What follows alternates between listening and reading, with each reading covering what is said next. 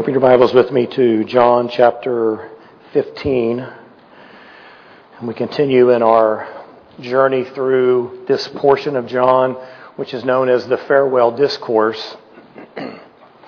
The Farewell Discourse is designed to prepare Jesus' disciples for not only his imminent departure, but also for the apostolic ministry that they would begin to carry out in just a few short days.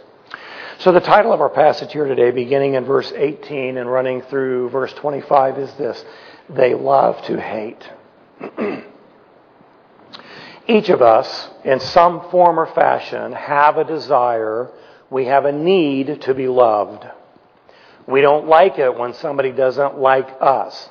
We want to know the reasons why. We might even give ourselves over to correcting or changing or fixing those things. Some people have an obsession with being loved by everyone. They just can't find any joy or peace in their life knowing that someone in their sphere of influence does not love them. Some people say, I don't care who loves me, it doesn't bother me one bit. Well, that's a little bit too far the other direction.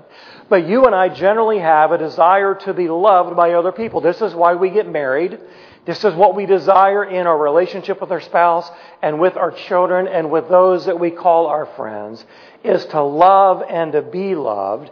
And yet, unfortunately, that is not the expectation that Scripture paints for us as the children of God. From the beginning of the church's formation that's recorded for us in the book of Acts, after the day of Pentecost, the church has been persecuted. In as early as Acts chapter 3, Peter preaches his first sermon. Thousands of people are saved. And as a result, Peter and John are thrown into jail. A short time after that, the phenomenal growth of the church creates such jealousy within the religious leadership that they arrest the apostles and they throw them in jail. In Acts chapter 6, Stephen was stoned to death because of his fearless preaching of the gospel of Jesus Christ. After his death, there arose a general persecution of the church led by Saul of Tarsus that resulted in the imprisonment and in the death of unknown numbers of people. Paul himself, who once spearheaded this persecution, himself would be greatly persecuted throughout the entirety of his ministry. We're well acquainted with Paul's hardships and difficulties as an apostle as he sought to serve the Lord. It is recorded in history that all except the apostle John would die a martyr's death. He was exiled to the island of Patmos and was spared that very martyrdom. In the first century, persecution was not only at the hands of the Jews, but that baton was eventually passed to the Romans. The Romans had perfected the art of brutality and of persecution, and they turned their focus on Christians. And this persecution that originated by the Jews was passed on to the Romans, has continued throughout all of the church's history. It is estimated that as many as 70 million Christians have been killed due to their profession of faith, and that nearly 2/3 of those 70 million have died in the 20th century. It's estimated that since 1990, 100,000 Christians are killed every single year. Now, here in America, we don't experience that kind of persecution. Martyrdom for your faith is unheard of. We're just not familiar with that, and we're a little bit sheltered from its reality and that kind of persecution. And though we don't see martyrdom in the United States, Christians are being persecuted for their faith and are often made specific targets for persecution. I came across this article that after the 2004 presidential election, there's an author by the name of Garrison Keillor, and while speaking on government-funded national public radio, he spoke in favor of a constitutional amendment to deny Christians the right to vote. He said, and I quote, "I feel if your citizenship is in heaven, like a born-again Christian, you should give up your citizenship. as an American. In essence, what he was saying is that Christians don't belong to us. They don't think like us. They don't vote like us. And so we should exclude them and persecute them from the right to vote. Now, when he made those remarks on national public radio, there was no punishment. There was no reprimand. Unless you were listening to it, you probably didn't even know that he said such a thing.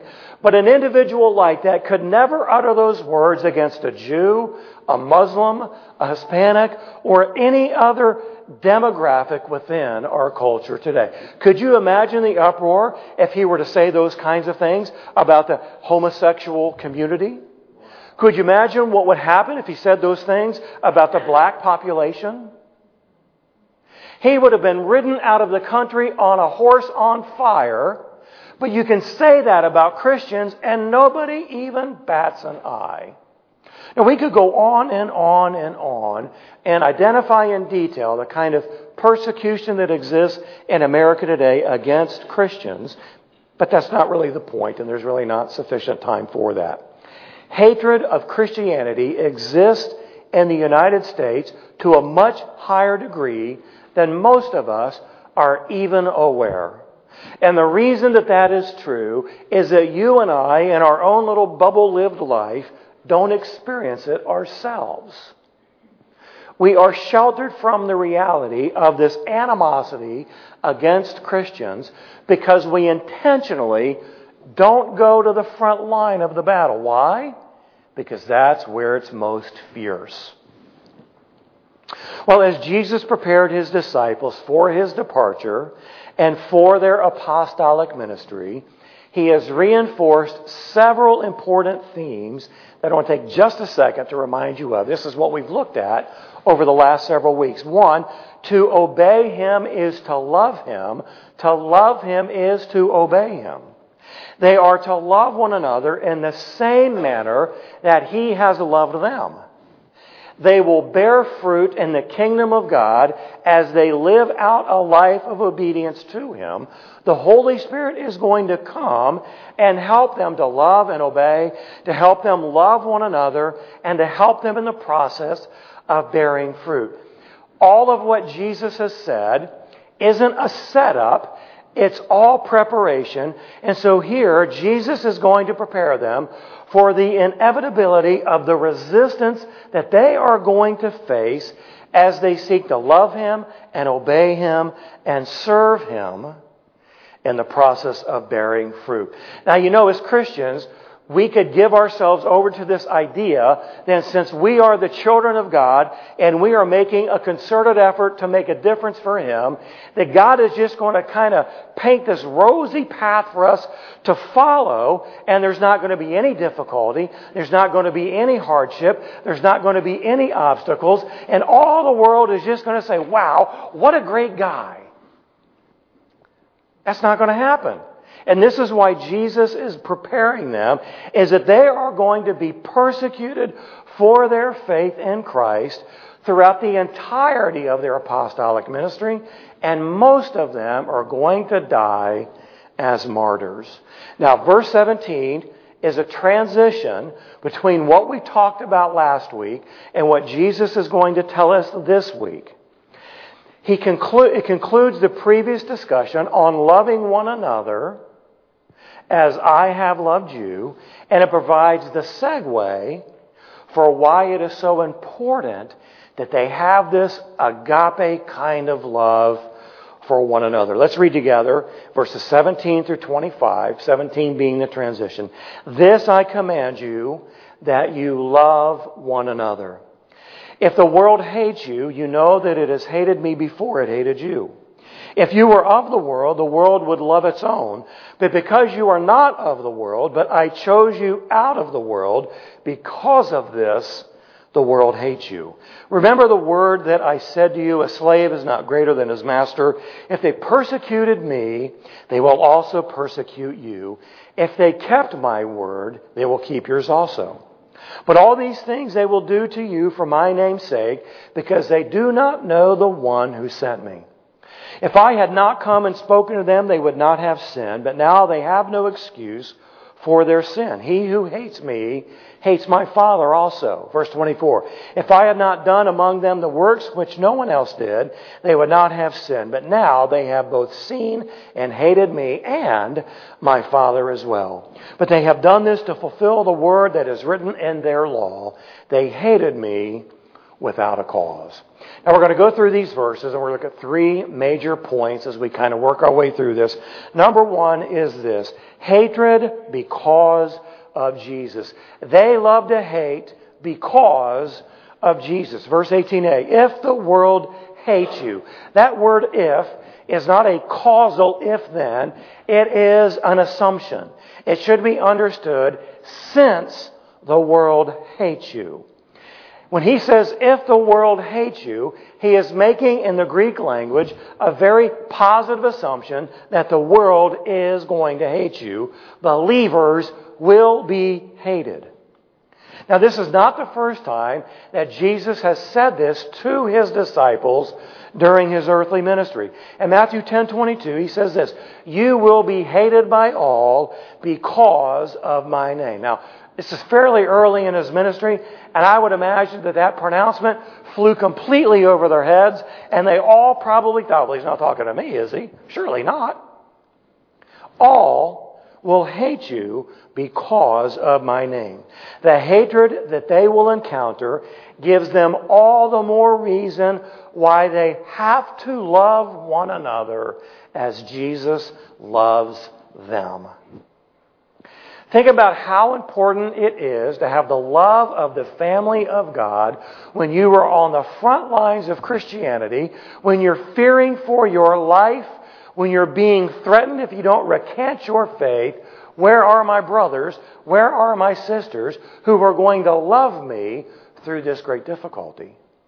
You see, these guys were going to bear the Word of God through their talking, their teaching, their writing. They were going to be in the thick of it the entirety of their ministry, and they needed to know the love they had from one another. Well, Jesus' intent is to prepare them for the persecution that they will face. He wants to eliminate the surprise factor. Do you like surprises? Well, it kind of depends on the surprise, doesn't it? You come home and your wife has fixed your favorite meal, or your husband has finally finished that one project that's just been put off forever and forever. Your boss surprises you with a raise. Your kids surprise you with the announcement of the birth of your first grandchild. Boy, I like those kinds of surprises. But when I'm a child of God, expecting God's favor as I pursue God's destiny, and the world hates me, I can't look at God's Word and say, well, where'd that come from? I didn't know anything about that. Jesus wants them to know He doesn't want there to be any surprise. The world is going to hate you. Now, the world in this context refers to the evil fallen world system that is comprised of unregenerate people. It speaks of the world's values, its philosophies, its ways, its priorities, its principles, etc., etc. Who is the ruler of this world? Well, we know who the ruler of this world is. Jesus would tell us in John 12:31 that eventually the ruler of this world will be cast out. So we know that the rule of Satan dominates the lives of the unsaved, and we'll talk just a little bit more about the world in just a couple of moments. Well, believers will be hated, and here's what we need to remember, is they hated Jesus first. Know that it has hated me before it hated you. Now, do you like when someone says, hey, we got this big problem, but I know it's not your fault? Whew. Man, I'm so relieved. When the boss says, hey, I need to see you in my office, if the principal calls you into his office and you're sitting there thinking, okay, what's going to happen? I'm about to get hammered. You'll love to hear the words, it's not your fault, right? You're not responsible. I don't hold you responsible for this. Well, when the world hates us, when it persecutes us, and if it martyrs us, we need to know it's not our fault. They hate us because they hated Jesus first. From the birth to the cross, the world has hated Jesus. hated Herod's attempt to kill him by ordering the murder of all male Jewish boys under the age of 2 in Bethlehem and the surrounding areas. That's how Jesus' life began in this world, with the king seeking him out in order to kill him. In John 5:16, the Jews were persecuting Jesus because he was healing on the Sabbath. In John 5:18, the Jews were seeking all the more to kill him because he was breaking the Sabbath, calling God his own Father, and making himself equal with God. In John 7:32, chief priests and the Pharisees sent officers to seize him. In John 8:59 and 10:32, they picked up stones to throw at him. In John 11:47 to 53, they plotted to kill him. Just as the world hated Jesus, the world will also hate those who identify with him and live for him, choosing to live by the absolute truth of his teaching.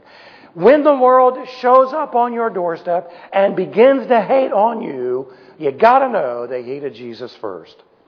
Number 2 in our outline, this hatred, they love to hate because of difference. Verse 19a, if you were of the world would love its own. You know, difference is a key ingredient to so much of the hatred we see in our world. Your skin's different from mine. I don't think I like you. You talk with a funny accent. I don't think I like you. You think differently than I do. I don't think I like you. You enjoy different things than I do. I don't think I like you. Difference is one of the key ingredients into so much of the hatred that exists in our world. Well, hatred is because of difference. The world will love its own. The self-centered, man-exalting, sin-permissive world loves those who think like they do. And when you think, when you act, when you live like the world, you've just diffused so much of the hatred potential in your life. Now, the 3 primary characteristics of the world's systems, of its philosophies, that are borne out in the lives of people is given to us by the same Apostle John in 1 John 2:16. For all that is in the world, that is in the system of the world, the lust of the flesh and the lust of the eyes and the boastful pride of life is not from the Father, but is from the world. So as we look at the world system, we see letter A, the lust of the flesh.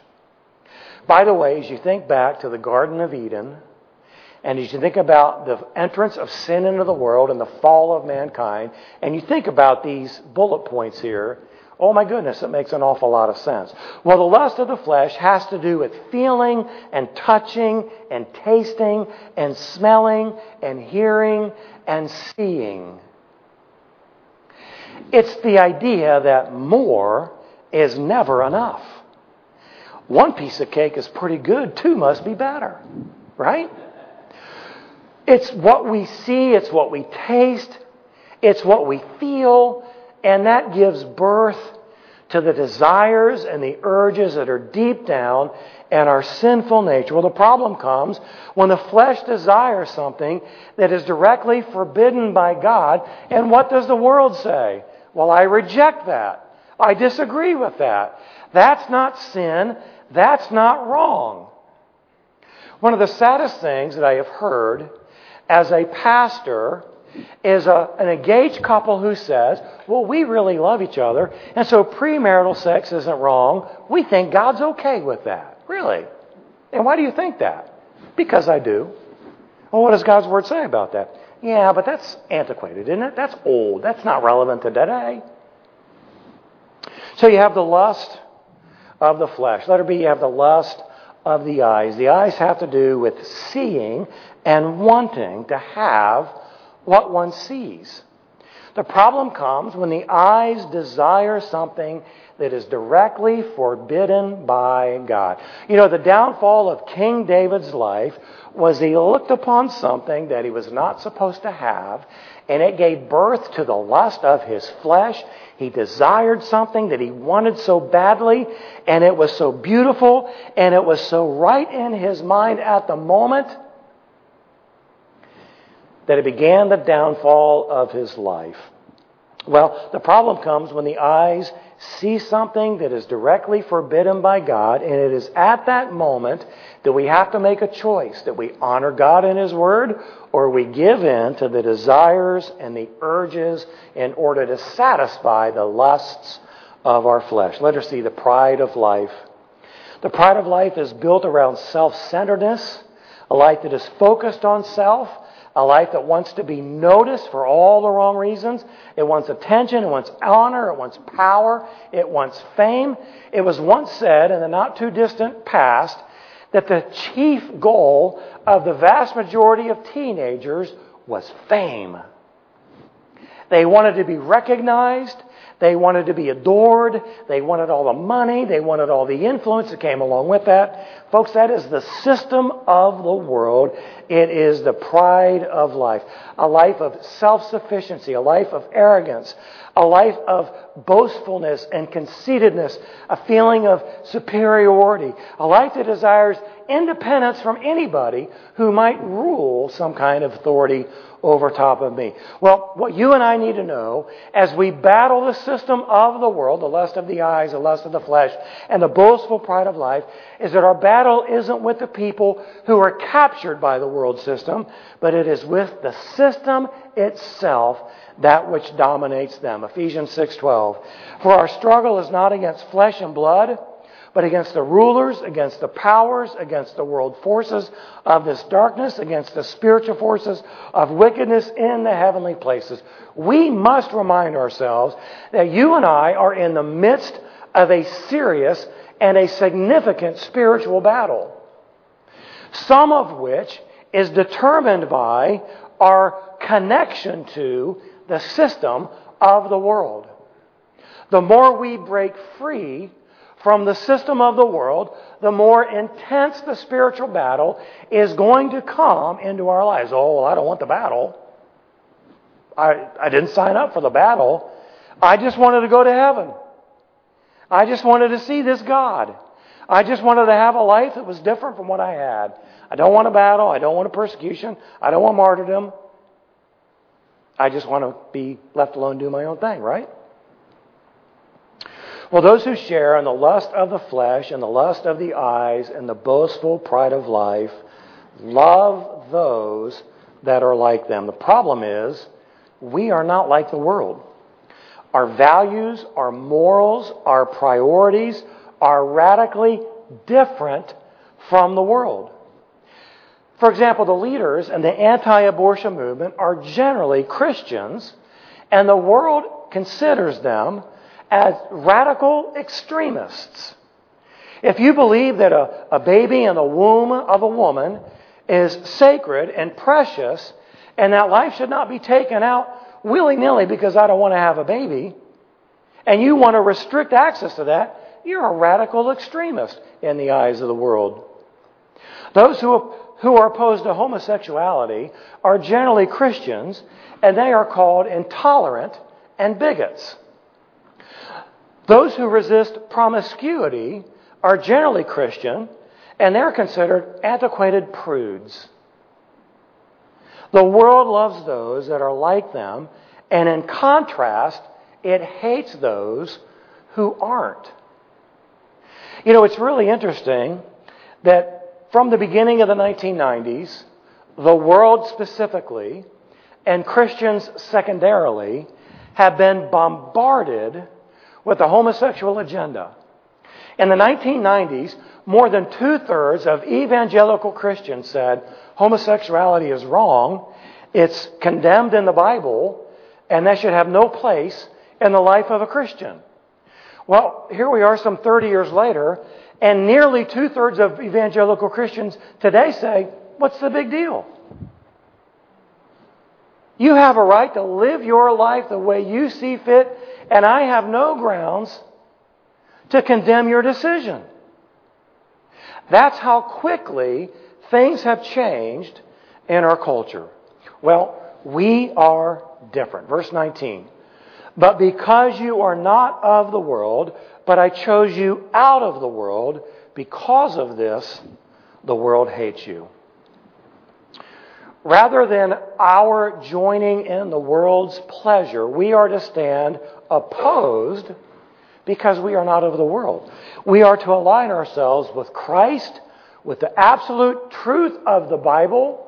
We are not to make it something that is relative. We're not to reduce its authority over our lives in any way, shape, or form. But we are to give ourselves to its truth because we are different. We are not of the world. Hatred from the world is realized through our differences. We have been transferred from the kingdom of darkness to the kingdom of light. We have an absolute idea about what is right and what is wrong.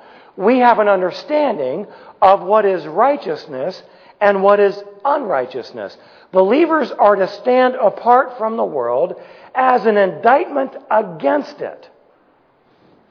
Ephesians 5:11, do not participate in the unfruitful deeds of darkness, but instead even expose them. I heard this term when I was in college, and it says something like this. The world is compromised because there are far too many tinfoil Christians. They simply reflect the people that are around them. When they're in the church, they talk the talk. When they're in the world, they walk that walk.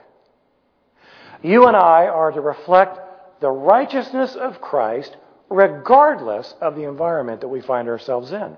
Is that easy to do? Oh, no, it's not.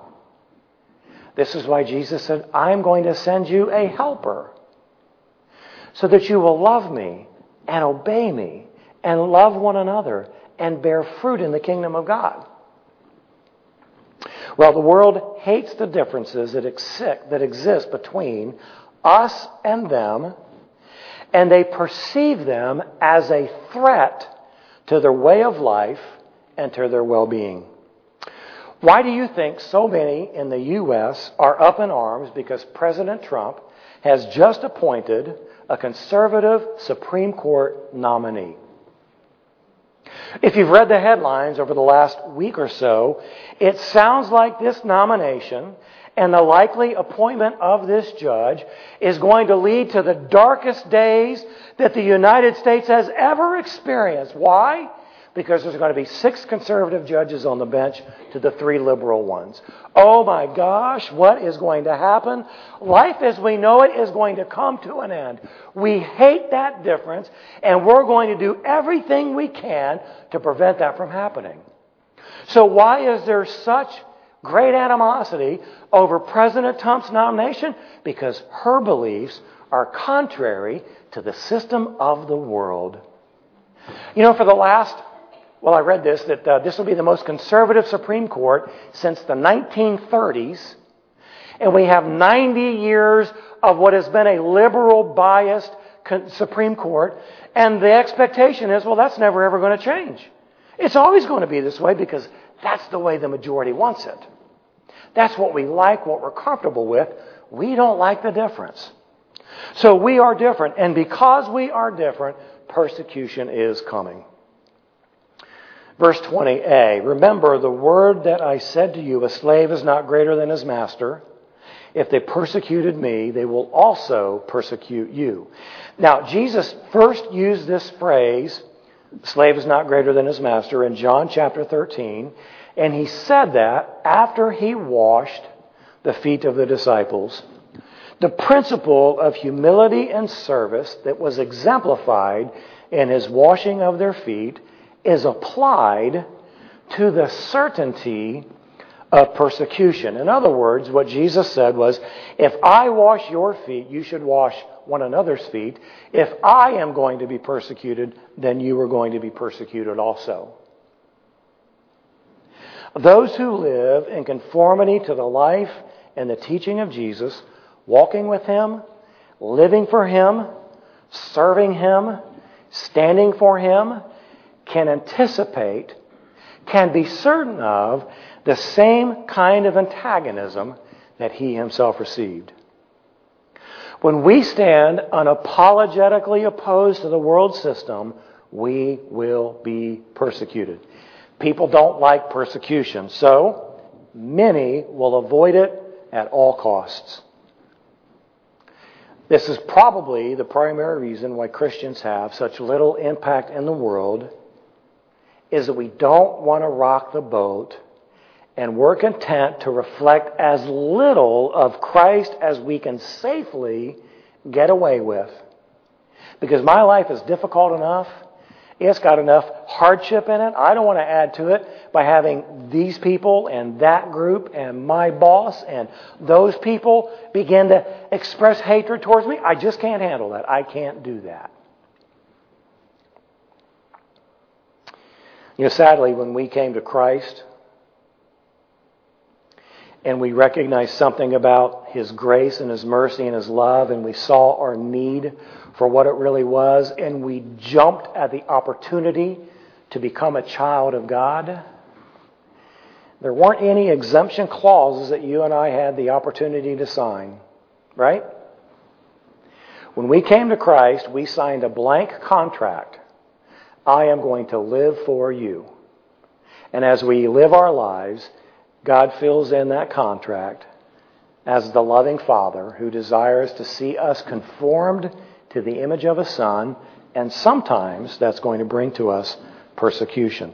So persecution is coming, but not by all. Verse 20b, if they kept my word, they will keep yours also. Now, while the majority of the world is opposed to Jesus and His followers, not all are. This is interesting to think about. You can have a fairly safe conversation about quote-unquote God in the world, and it probably isn't going to be a big deal. You might have some differences in terminology and it might mean something different than you think they might mean. You can talk about God, right? But you start talking about Jesus and that changes everything, right? If you are a follower of Jesus, the majority of the world is going to be opposed to you. Now, some are going to come to faith in Christ, and some are going to keep His word through the teaching of the disciples. And so what Jesus is telling them is that although you will be hated by most, not all are going to hate you. Some are going to observe my teaching as you share it with them. And that should bring to them an immense amount of joy, knowing that they are not entirely alone as followers of Christ, that they are not going to give their lives to some futile effort, that fruit will come from their lives because some are going to keep Jesus' word because of them. Now, number 3 in our outline, the big number 3 here.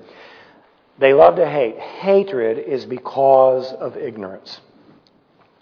Verse 21, but all these things they will do to you for my name's sake, because they do not know the one who sent me. Well, the hatred because of ignorance is based upon the reality that they don't know God. They might think they know God, but in reality, they don't know God. The world is deceived in its concept of God and what it means to have belief in God. Even the Jewish people, God's chosen people, didn't know the Father well enough to be able to recognize His one and only Son when He stood in their midst for 3.5 years and did things that nobody else has ever done. The things Jesus did, the miracles He performed, had to be attributed to the power of a deity, and God's own people looked at Him and said, "You're not it." Why? Because they didn't know the Father. Jesus didn't fit their mold. He didn't fit their expectations. He didn't fulfill the desires that they had. And as a result of that, they rejected Him. So the unregenerate world believes in little g God They believe him to be the one who fulfills their earthly desires and their lusts. And when these are not fulfilled in the manner that they were expected, then God is lacking and God is insufficient, and I don't have a need for that God anymore.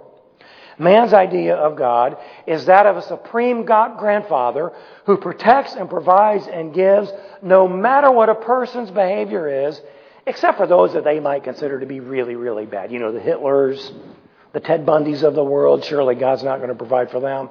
Even a grandfather wouldn't do that. The world believes that the supreme grandfather will accept them and work all things out in their favor in the final analysis, because after all, I'm a pretty good guy. When you introduce difficulty and hardship and pain and suffering, the world questions the existence of God or the love of God. Have you ever heard that? How could a loving God allow something like that to happen? Had this big debate over 9/11 when the Twin Towers fell. Some people in the Christian community said that's God's judgment on America that has turned its back on Him. Well, I don't know if that's right or not. Could be, could not be. But there were so many in our country who said, how could a God, if He exists, allow something like that to happen? Those countries who believe that America is a Christian country were in the streets celebrating and shooting their guns and having a great party because America was brought low. They think we're all Christian. They hate us. We're infidels.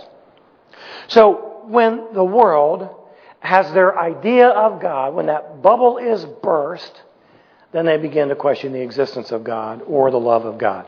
So when the concept of God's righteous anger or God's justful wrath is brought up, the world cringes with thoughts of unfairness or meanness. God is unfair when He allows these things to happen. God's just being mean when He allows those things to happen. So they ask the question, how could the God that we have constructed in our minds ever allow something like this to happen? That's the problem. You've constructed a God in your own mind who's not anything like the God of the Bible. You don't know God. The Bible clearly proclaims that God is both loving and just. God loves us, but God demands righteousness from us. The world, of course, rebels against this concept of God, and so they reject the God of the Bible with all of its absolutes and its clear and complete revelation of who God is. They don't know God. Even if they think they know God, they have no excuse. Verse 22, if I had not come and spoken to them, they would not have sin, but now they have no excuse for their sin. Now, it's very important that we understand what Jesus is and isn't saying here. Jesus isn't saying that the Jewish people and people in general were without sin until He came. What He's talking about here is the sin that is being referenced is the sin of rejecting Him. And by rejecting Him, they have rejected this God that they think they know. Those that have been exposed to the teaching of Jesus, those that have seen Him and heard His teaching, and they've seen His miracles, they are without excuse in their rejection of Him. But that is not just for the Jewish people of Jesus' day. It is for all people, because Jesus is the very incarnation of God. His works are God's works, and His words are God's words, and His life and His ministry and the subsequent lives and ministries of His disciples very clearly proclaim to the world who this God is and how you can know Him and what is the consequence for rejecting Him. You go back and read Romans chapter 1, beginning in verse 18, when Paul goes on and on and on about how the world is without excuse because God has made Himself known in this physical world. Well, Jesus is the way and the truth and the life, and no one comes to the Father except through Him. He is one with the Father. Verse 23, he who hates me hates my Father also. Now, Try having that conversation with a Muslim. Try having that conversation with a Hindu. Try having that conversation with someone in a cult who accepts an idea of God, about God, or a prophet of God. But this whole Jesus conversation, I'm not so sure about that. Well, if you hate him, Jesus, then you hate the Father. If you reject Jesus, then you have rejected the Father. There is an inseparable link between Jesus and the Father, and this is what he's articulating again in John's account of Jesus' life. So Jesus continues to reinforce with his disciples, because he wants them to know it isn't them that the world hates. It isn't them that the world is going to persecute. It is him and the Father. Hatred of Jesus is hatred of the Father. Verse 24, if I had not done among them the works which no one else did, they would not have sinned. But now they have both seen and hated me and my Father as well. Jesus is repeating the same thing that he said in verse 22. Here he is adding the hatred of the Father as an inseparable link to hatred of himself. He emphasizes that his ministry has shown them who he is and who the Father is. This revelation of the incarnation of Christ and the rejection of it is sinful, and this sin of rejection is expressed as hatred towards Jesus and hatred of the Father. So this brings back to mind the idea that to love Jesus is to obey him, and to obey him is to love him. To hate him is to disobey him, seen primarily through rejecting him, and disobeying is hatred or rejection of him. So when Jesus is talking to his disciples about to love me is to obey me, the contrast of that is just as true. To disobey him is to hate him. And to hate him is to hate the Father along with him. But not only of Jesus, but also of the Father, this hatred. This hatred is what hatred was predicted. Verse 25. But they have done this to fulfill the word that is written in their law. They hated me without a cause. And this is really one of the interesting things that I believe Jesus says in this passage of Scripture. This is directed primarily at the Jewish people. They have rejected me. They have hated me in order to fulfill what is written in their very own law. Law here is not just the Pentateuch, the first 5 books of the Bible. The law here is a reference to the entirety of the Old Testament. The rejection of Jesus by the religious leaders, by those who posed as champions of the law, were fulfilling the prophecy concerning the enemies of God's servants. So here you have the religious leaders who believe them to be the experts in the law of God, and they were living out the kind of response to Jesus that the enemies of God were to live out. How ironic is that? God's people were rejecting God's one and only Son. When Jesus says this hatred without a cause, he is most likely quoting out of Psalm 69:4, which is widely understood to be not only a psalm of David, but a psalm that is just filled with messianic implications. It says in Psalm 69:4, those who hate me without a cause are more than the hairs of my head. Those who would destroy me are powerful, being wrongfully my enemies. Now, in David's life, the revolt of Absalom against David brought about an immense number of enemies that were totally without any cause.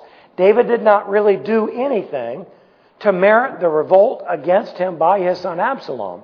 In the same way, the revolt of the world against Jesus is without cause, and more specifically, the rejection of his own people,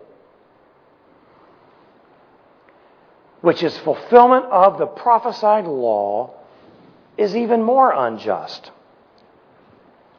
So Jesus' use of this verse applies the truth that was real to David, it's real to his own life. The enemies of Jesus are more than the hairs on our heads. It's more than the collective hair on all of our heads, because the world hates Jesus. Their hatred is unjust. The Jews hate Jesus without any justifiable reason other than he didn't fit their expectation. He violated the Sabbath. He had the audacity to heal people on the Sabbath day. How could God do such a thing? God would never do that. Doesn't God know that we have made the Sabbath into something he didn't intend? Oops, we didn't know that, did we? That's the problem. They have a construct of God that is inaccurate. And that breeds to beliefs and lifestyle decisions that are inconsistent with who God is. Well, the world hates and opposes the one true God because the world is insistent upon living, thinking, doing exactly as they desire without anybody telling them that they're wrong. Not even the God of the universe can challenge those who are captured by the system of the world. When we are hated by the world because we unashamedly stand for His truth and live by it, we must be resolute in our understanding of why we are hated. We are hated because the world hates Jesus.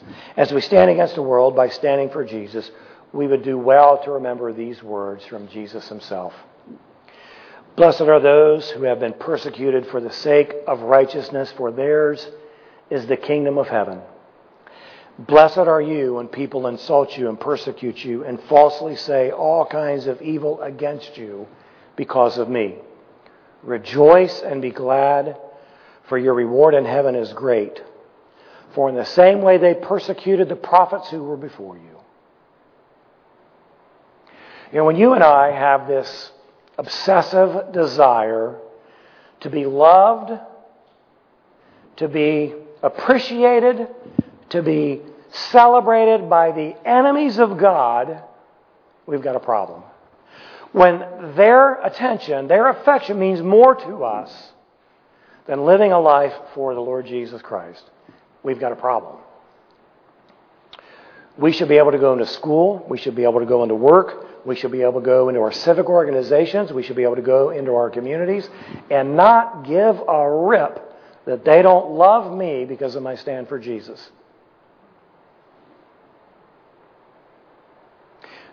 But the numbers of people who will live a life like that are few and far between. We don't like persecution. We don't like hardship. We don't like the suffer. And I understand that. I don't like it either. But at some point, the Church of God has to stand for the truth of God to make the impact in the world that God desires and intended for us. Think about this. In the 1960s, when prayer was removed from the public school, and when God in the public square was thought as being inappropriate, where was the church? Shh. We don't want to rock the boat. When the homosexual agenda exploded through the 90s and the early 2000s, where was the church? Shh. Who are we to tell them how to live? What's coming in the next generation? Oh my gosh, I can't even begin to imagine what this next generation is going to look like. You know, the pendulum swings. We don't know how far out it goes. And we don't know what it's going to take to cause that pendulum to swing back. But I can promise you this. If the church continues to be silent and to sit on the truth, the world is going to continue to spiral further and further and further away from any semblance of the Christian nation that was once founded in the pursuit of religious freedom. Pray with me, would you please? Well, Father, this is a great challenge for all of us. And more times than not, we are weak and unwilling to stand in the gap for the cause of Christ. I'm included in that category. God, I pray that you would birth within our hearts a desire to live for you in such a way that the world would notice and our difference would be attractive to them in the sense that they see a great joy and a great peace and a great sense of fulfillment in living out this life for you. It doesn't mean that we can be brash and we can beat people over the heads with the truth of the Bible, but we are to speak the truth in love, showing them your love, praying that we would be a conduit that you would use to help them understand your love, that through our consecrated lives to you, you would privilege us with seeing fruit born in us and through us. God, you have given each of us a capacity to make an impact in this world. I pray that we would not only trust you, but we would continue to learn how to lean on you, how to depend upon you, how to cling to you like the branch does to the vine, so that you can do the work in us and through us that you desired to do from the foundation of the world. God, would you have your will and your way in every heart and every life? We pray in Jesus' name. Amen. Let's stand. Let's worship him.